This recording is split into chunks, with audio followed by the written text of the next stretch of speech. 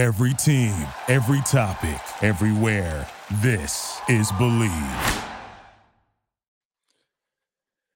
All right, what is up, my people, and welcome to Studio Day Heffrey. I'm Jeff Kavanaugh from 97.1 The Freak in DFW, 7 to 11 a.m. Our show name is The Speakeasy. We're on the iHeartRadio app. You can look that up. We podcast every single segment. If you only care about your Cowboys and your sports, probably tune in at 8 a.m. every day for the best damn sports segment, period.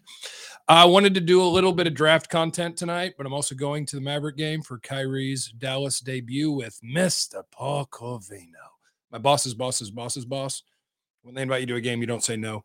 And so I can't stream with the great Vach Lombardi tonight. So I figured I would just record something, pop it up there, and see if Vach is available tomorrow. And if he's not, maybe Hellman. And if not, then maybe I'll go live. Don't worry about it. But I did ask people for questions on my Twitter account for Cowboys draft related. And so I figured I would answer some of them things about wide receivers, about Bijan Robinson, about corners and safeties and tight ends and mock drafts. And of course, my entire presentation is brought to you by my friends at BetOnline. BetOnline.ag. I told you the Chiefs were going to beat the Eagles. The Eagles didn't play a bunch of teams that score a bunch of points. When they played good quarterbacks, they gave up a ton of points. They gave it a hell of a run, though.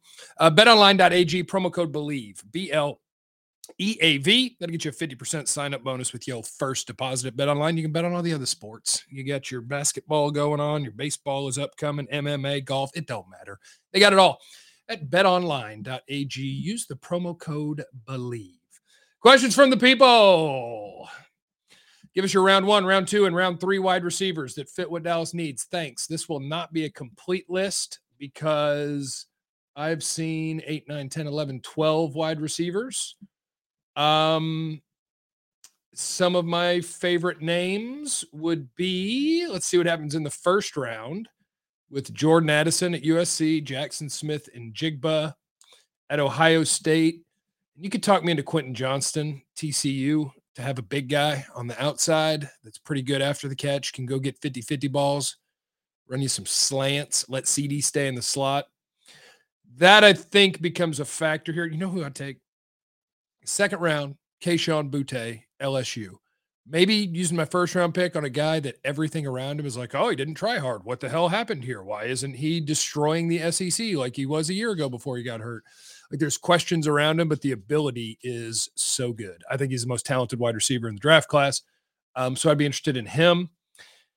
I think Tennessee wide receiver Jalen Hyatt, I would want to pick in the second round. He'll probably go in the top 50 because speed kills, and he had so much success in the SEC. The only thing that holds me back in the first round is I think what he did at Tennessee is not very translatable to NFL football, where you're constantly stacked behind another receiver, or you have 2 wide receivers on the left side, but the ball's on the right hash, and you have all the real estate in the world for a guy who runs like the wind, but you put him in an NFL offense and just run him vertical and across the field, and he is going to be fun. So probably Hyatt in the second round, Boutte in the second round, Addison, Smith and Jigba, Quentin Johnston in the first.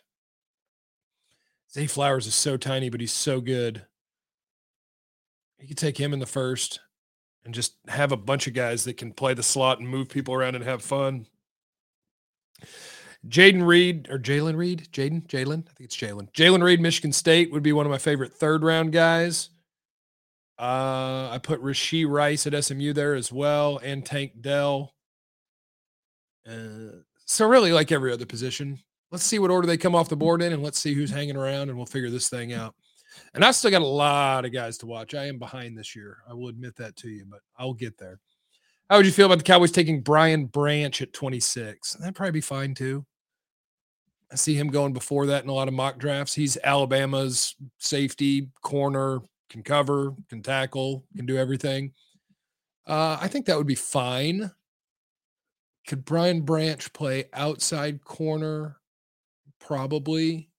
Let me watch a bunch of corners first. I watched Branch a little bit, but I haven't watched other secondary guys. So let me circle back to you on that bad boy. Can they draft Pat Mahomes? No, they can't. Where you got Tank Dell, third round. Maybe you could talk me into the second with him too. What happens when they draft Stetson Bennett in the 4th? I mean, I don't get mad at teams for drafting a quarterback. The only problem is going to be they're probably going to restructure or extend Dak this offseason for cap space purposes so that they can get players. And once you've done that, you're probably locked into him for another 3 years. So let's just keep an eye on Dak's contract and see if they do anything with that. If not, I don't mind firing at quarterbacks in mid rounds. Worked for the freaking Eagles. What do they view as the bigger hole, wide receiver or corner? This may not be possible to answer, but it's pretty key to mocking, and I'm leaning corner. Coming back this year, you've got Trayvon Diggs, Deron Bland, Jordan Lewis under contract. But I think you'd rather have Bland and Lewis in the slot. They're both really big needs, but you can use free agency or trade to help it out. You only have one good receiver. I hope Michael Gallup bounces back and is a good NFL receiver. I hope T.Y. Hilton's back because he was their second best receiver, and he did that coming off the couch. But I need a second best wide receiver, whether that is through free agency, whether that is through trade, whether that is a draft pick in the first 2 rounds that you're very confident in. I need a top 2 receiver. I can survive at corner. I need one of those too, though. I would suggest 2 different mocks, one that's offense-centric and revolves around helping Dak, and another that is defense-centric that builds around their best player, Micah Parsons. I think building a generational defense around the best player is the best route. I do not, because you just watched one of the best defenses in football get shredded because they played against the best offense in football. The Eagles had one of the best offenses in football, and every time they played a good offense, the good offense scored a bunch of points. The Cowboys need to build an offense that can score on any defense. The best offenses score on everybody. There's a reason I was so confident that Chiefs and Eagles was going to go over. The number was 49.5 initially, when they end up scoring 70-something, because when good defenses meet good offenses in the NFL, offense wins.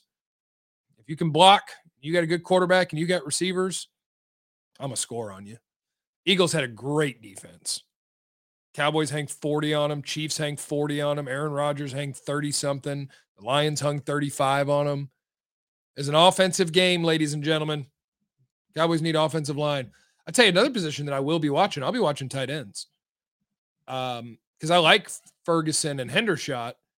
But when I'm looking for offensive playmakers, and I'm told this is a really good tight end class, maybe one of my first 2 picks is tight end, and you're using those guys a lot. If you're using Jake Ferguson and a drafted tight end and Hendershot's your third guy, it's a way to cover up that you couldn't find the right wide receivers, is to just have more good tight ends if they can do everything. And there's tight ends in this class that can do everything. How high would the Cowboys go for a QB? I wouldn't worry about QB. Let's just watch Dak's contract and we'll figure it out. Are the Cowboys better off cutting Zeke, letting Pollard walk, and drafting 2 running backs to compete with Davis? Probably. And I know I've said before, if you watch here, I'll take Bijan Robinson at 26 because I think that is the game we're now playing with running back, is the league is smart enough to know you don't mess with that in the top 5 or top 10. And so now you end up with a generational running back prospect like Zeke, Gurley, Saquon, which they can't be generational if all those guys are in the same generation, but whatever. And instead of talking about them at 2 or 4, or where did Gurley go, 6 or 8 or whatever, now it's, well, what about the end of the first round? Because this isn't Clyde Edwards-Helaire or even Najee Harris. Bijan's probably the best running back prospect I've watched.